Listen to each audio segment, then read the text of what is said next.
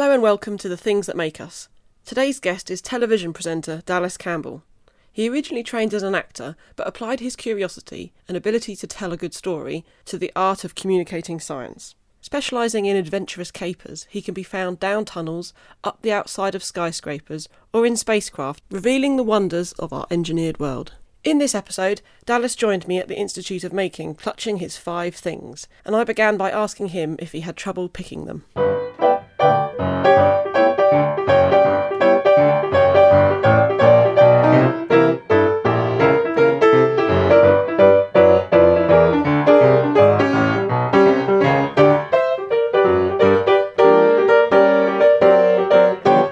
I think we all kind of go through life imagining desert island discs, imagining us we're going to be on desert island discs, and we sort of think about what music we're going to choose as part of our soundtrack of our lives. But actually, objects, gosh, there's so many, and as you get older, I'm a collector. You know, I collect things, and I spend a lot of time struggling with trying to chuck stuff out. As you get older and you collect more stuff, and I don't have room for all this stuff. Do you have a space at home then where you think of your things living, your collections living? Yeah, well, I've got this cabinet, it's a wooden cabinet, which I love. And I have a secret museum drawer, which is my little drawer, which is my museum. In it, I put things that are of interest and I think, I don't know, that I really like, and things that possibly shouldn't be there as well. Oh, nice.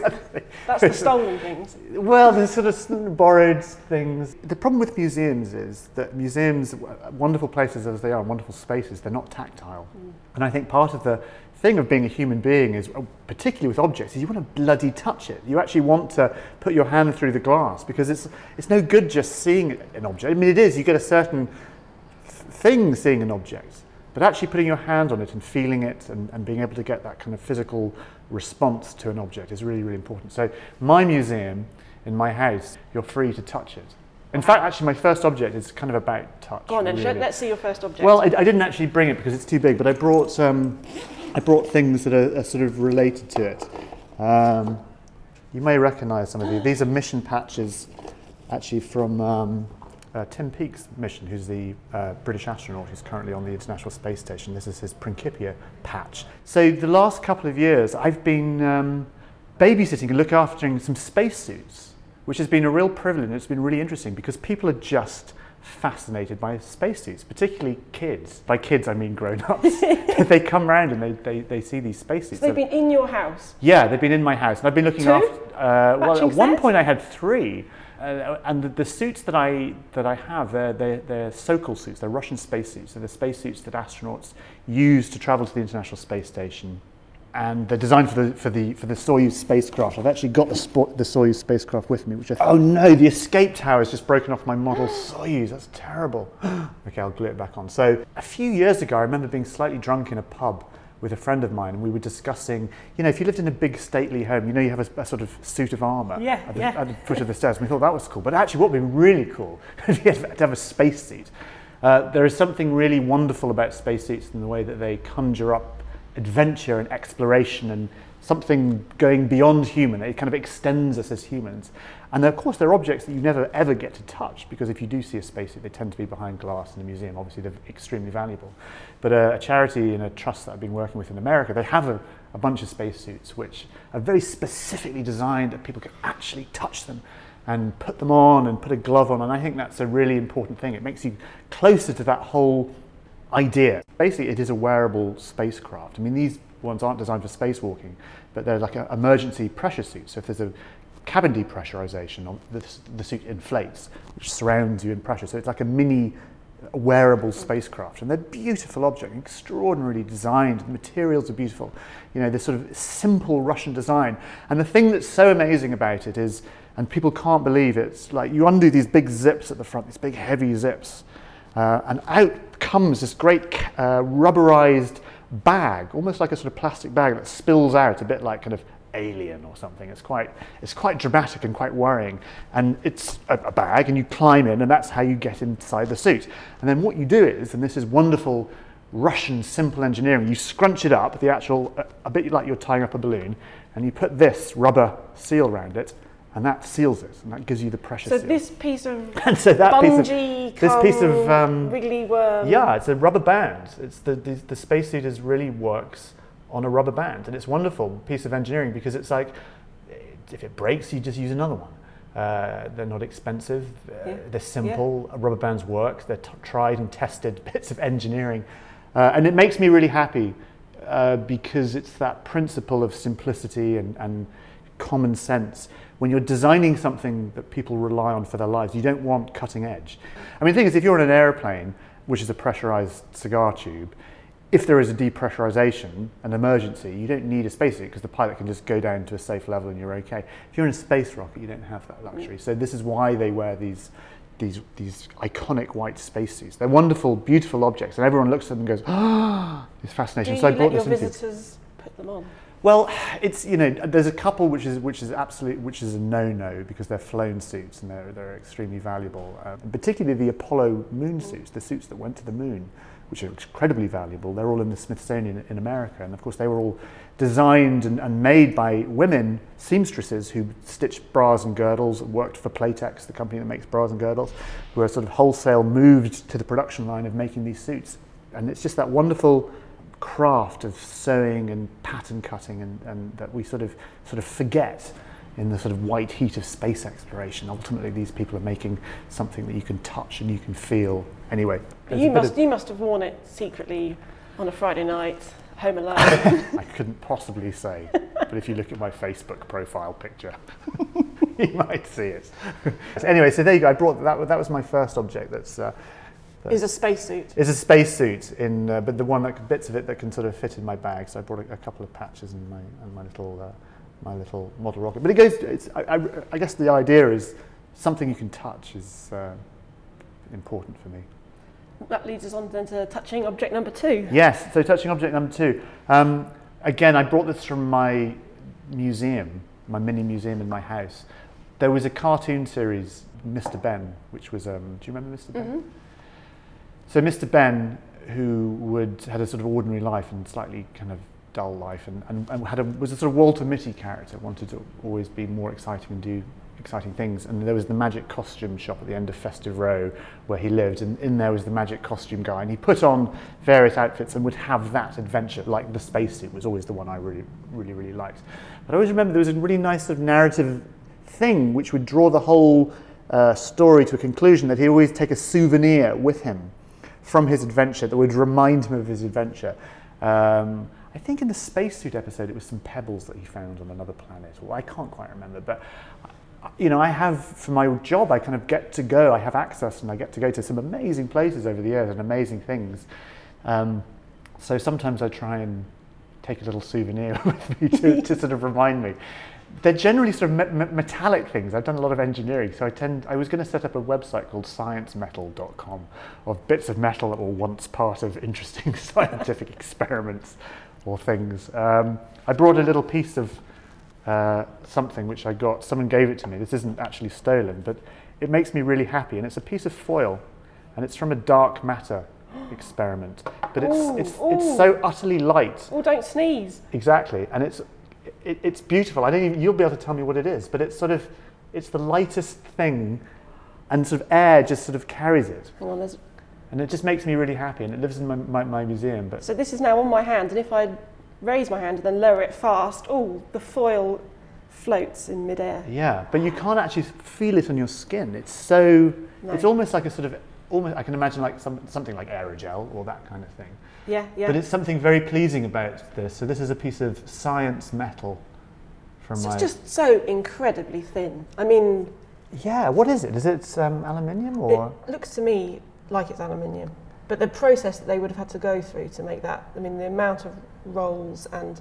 It's like a silver leaf, actually, isn't it? If you do gold leaf. Exactly. It's like silver leaf. Exactly. Has it ever changed or tarnished? No, not at all. No, my museum in my drawer is... break it. I feel like it's also fragile. I think it is quite fragile, but my museum has very strict climate control. But anyway, this came from a dark matter experiment. I saw it on the desk, and they had a big sheet of it, and they were like, "Come and look at this." And I'm like, "Oh my God, that's the best stuff ever. Please give me some." So they gave me this little...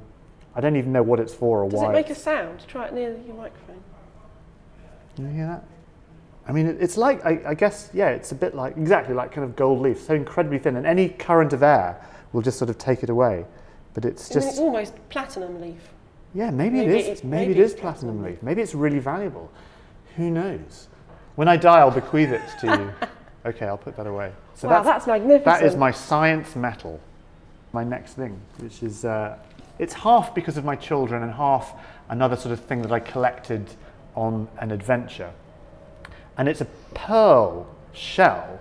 It's from an oyster shell, half an oyster shell, but a big oyster. This is the Pictada maximus oyster, which so is it's the size of both of my hands put together. So yeah. It's a double sort of span with a beautiful pearly interior. It's the mother of pearl, which is why this is so valuable and was so valued. I mean, back in the day, people would dive not for the pearls itself particularly, but actually for the shell, which is obviously it's where we have mother of pearl. So there's a piece being taken out there? Is that a scar from someone? Yeah, I mean, no, that's where the actual animal itself Okay. would have sort of lived, and obviously it's a bivalve, so there would have been two of those. And of course, it's just, as a material, again, it's interesting and different from everything else, because this has obviously been produced by biology rather than chemistry and engineering, and it's very pleasing, obviously, the iridescent nature of it and the way that it sort of glints in the light, and the fact that that's been produced by an animal, I think is really interesting. And also, I guess it's interesting because we don't value it from this side, because the human brain... So the outside of the shell. It's like, nah. And then you go, whoa, when you turn it over. It says quite a lot about us and about how our love of shiny things. Our love of shiny things. Anyway, so I mean, that's interesting in itself, this animal. I actually found this myself. I actually was filming in an Australian pearl farm, and we were doing a piece about natural treasures. So I went pearl diving, and there's an incredible history of pearl diving in Australia and up in Broome in the northwest coast of Australia. And this is actually a wild oyster. You don't get pearls themselves in wild oysters. I mean, they're farmed, and the way you get them is you implant something inside the animal. It can be a little sort of ball thing, and then the animal will produce I think is it nacre it's called? Nacre? I'm not sure how you pronounce it, the actual material itself to create a pearl. But actually wild pearls themselves aren't so common. So I, for the purposes of television, did a bit of free diving where you have to hold your breath and dive down. And I've done a little bit of it before, and I was quite into doing it. So I said, well, can we go free diving for a pearl? And they're like, well, you might find an oyster, but you're not going to find a pearl. Lo and behold, I went free diving with an Australian free diving champion, and we picked up an oyster, which we opened actually on camera on the boat, not expecting to find a pearl, and we found a pearl. And here it is, and you can see how it's sort of not very round. This is sort of heart-shaped, but it's quite big. Is a natural, real pearl, which it's pretty chunky. The depth of sort of the iridescence and the weight of it. That's the surprising. I mean, it feels the weight of a little stone. Yeah, it does, doesn't it? Yeah. It's quite blue, actually, isn't it? Yeah, it's a beautiful, and I so much prefer it to a perfectly round pearl. I like the fact that it's heart-shaped. And it's lovely. Anyway, so I gave it to my daughter, so it's hers. I had to borrow it back so I could bring it in today. I keep meaning to put it on a chain or do something with it. But, so were you the sort of child that was picking things up from around? Definitely, yeah. I mean, I remember I had a substitute teacher actually, who came into our school for maybe only a week when I was very little, and I must have been about 7 or 8, or 6 or 7 even. And I remember she brought in a box, and in the box were all kinds of objects. There was fossils, a little bit of home taxidermy. She'd done a stuffed mouse and a stuffed bat, a couple of bones. There was I think a fox skull, and just fascinated by the variety of different objects, by what they meant. I mean, the fossil, the fact that here's a piece of rock, an ammonite, millions of years old, with this beautiful shape and structure, just was fascinating to me, and I was absolutely in love with it. And the teacher left, but she gave me the box. She gave me the box of stuff, and I which was amazing. I don't set out to collect things. I think I like things that are odd and interesting and diverse and different. I like this sort of pearl shell, or a rubber band or a bit of tin foil. Things that have a story connected to them, or things that remind me of an adventure or somewhere I've been or a person. Right, so object number 4. This is a packet of cards, which is an object I love. When I first moved down to London, and I was an out-of-work actor and trying to scrape a living, I sort of thought, I was working in restaurants and doing all the things that out-of-work actors do, and I taught myself magic as a way of generating income. And also, I just fell in love with it. I fell in love with conjuring and magic, and not obviously not thinking it's magic, but just the skill involved and that wonderful thing of not knowing how something was done. I just totally fell in love with it. And this was before the days of sort of Darren Brown, and although I'm sure he was sort of doing stuff, but he wasn't known at the time. And what's his chops, the American guy? David Blaine. David Blaine. It was sort of pre-David Blaine, so this was the sort of early mid-90s. And just in Clerkenwell, at the bottom of Rosebery Avenue, just bottom of Leather Lane, there's a International Magic, which is a little magic shop just on the corner. And I was actually bizarrely working in an office, doing a temp job right next to it. And I was always a little bit apprehensive walking in, because I'm like, wow, this is like only like professionals can go in. Or like, I didn't know what it was inside. I was like slightly scared. One lunch break, I sort of plucked up courage, and I walked in, and it was Jerry Sadowitz was behind the counter, the Scottish comedian magician who I was like a massive fan of. And I'm like, oh my God, it's Jerry Sadowitz. And he was like, what can I get you? And I was like, well, I don't know anything about magic. Where do I start? What do I do? And he plonked down a video on Basic Card Magic, Volume 1, and a packet of cards. He's like, knock yourself out. So I got really, really into it, and I became pretty good and proficient, and I worked hard, and I got really into the sort of principles of sort of card magic particularly. And then it became a thing. It became quite a thing. But as objects themselves, and this is a particular brand that pretty much every magician uses, Bicycle. What's so good about them then? Good question. So they're poker size, so they're slightly thicker. Those sort of Waddington's cards that your granny's had in her house since the dawn of time. There is this thing that people have had like the same pack of cards in their family for generations. I go through a pack a day doing card tricks because they get bent and they get ripped up and torn and eaten and all kinds of things. So they're slightly wider. So poker as opposed to bridge. So those Waddington cards are slightly thinner, and these, they're slightly squarer than the bridge-sized cards. So that's one thing.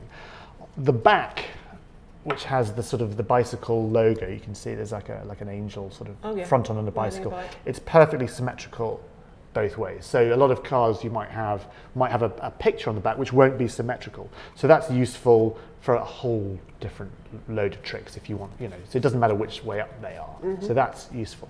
Also, they have what's called a air cushion finish. It's actually a sort of linen finish. And if you just hold them in your hand and spread them out, you'll notice the difference between sort of cheap plasticky cards which don't sort of fan out nicely. Yeah, these glide. They glide, exactly. Yeah. That's the sort of air cushion they call it. And it's that sort of, if you sort of run your nail across, you can feel why that might happen. This tiny, tiny sort of ridges, almost like a kind of linen, good quality paper that would let the air get underneath. Really satisfying. And so there's just something, I love holding them. There's something, I spent so much time learning to do card tricks. There's something beautiful and elegant. Yeah. There's no complicated story. It's something that everyone can see and appreciate, and it sort of transcends language. But also there's the art of performance, right? You have to sell it. What makes good magicians is it's being an actor, and it's being able to sell it. It's presentation. It's your job as a presenter. This is, you have to. Exactly right. The reason I'm doing what I'm doing now is because of Ken Campbell. I worked with Ken a lot in the mid-90s. So Ken and I and a bunch of people like Nina Conti, who you might know, and others, we did a play together called The Warp, which was the world's longest play, 24 hours. So it was a bit like joining a cult, because it was this bizarre sort of hippie Hamlet. It was 10 times longer than Hamlet, and it sort of charted the main character from 50s beatnik Soho through to Aleister Crowley's house in the shores of Loch Ness via Scientology and flying saucers and this kind of crazy world, this landscape. And at the time we were doing The Warp, Ken was doing a documentary series for Channel 4 called Reality on the Rocks, and it was Ken trying to get his head around quantum mechanics. It was near the time when Stephen Hawking's book had come out, and everyone had it, but no one had read it. And Ken hadn't read it, and Ken was like, right, okay, I'm going to try and understand brief history of time. And off he went to CERN to meet people like David Deutsch and these sort of interesting people who are on the fringes of theoretical physics and cosmology. And I thought this was what a great idea this was. And instead of having someone who's knowledgeable about science, let's get someone who's really has no science knowledge to go and find stuff out. So I sort of nicked that idea, and actually with Ken and I made a little sort of prototype of a similar sort of idea called Dallas in Wonderland, where off I'd go and have sort of adventures trying to do impossible things. I remember right after doing the Warp, I'd sort of go up for castings for commercials. And the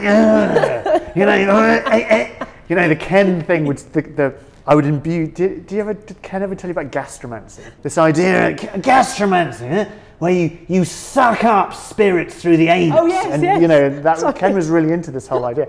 And I used to kind of go to these kind of really dull castings for really dull commercials with really dull people who've been told what to do by really dull companies, and sort of put a bit of Ken into it, and I'd get the job. And I used to not be able to not get a job. I'd always sort of,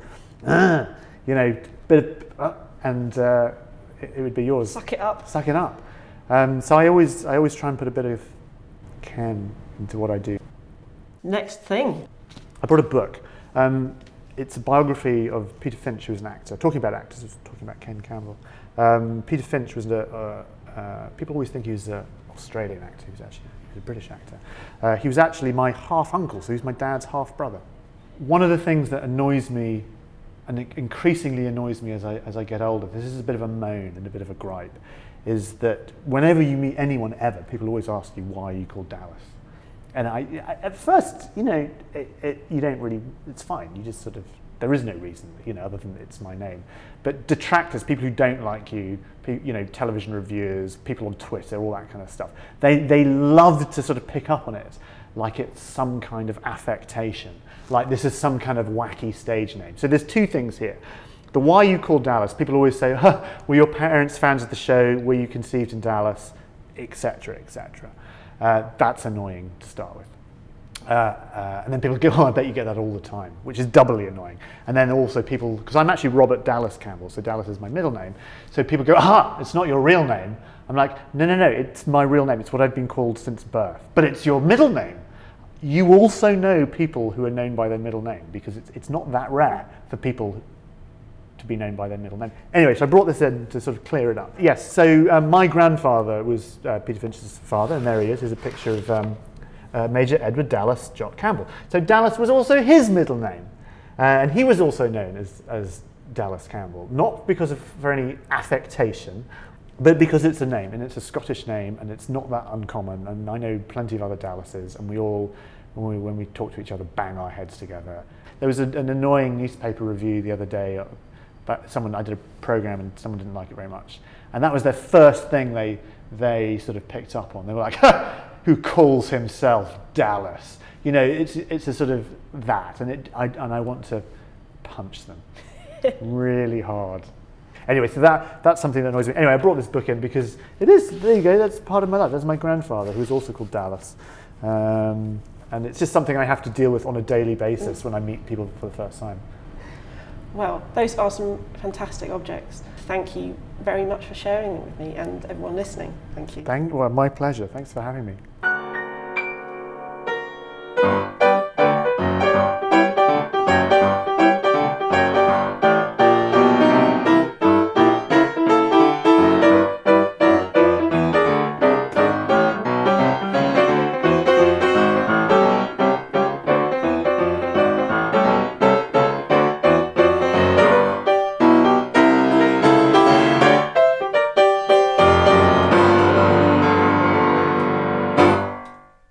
Listening to The Things That Make Us. To see pictures of the things selected by the guest in this and all episodes, please visit thethingsthatmakeus.com. You can get in touch with the show via Twitter @thingsmakeus. And if you like what you hear, please subscribe so not to miss the next instalment.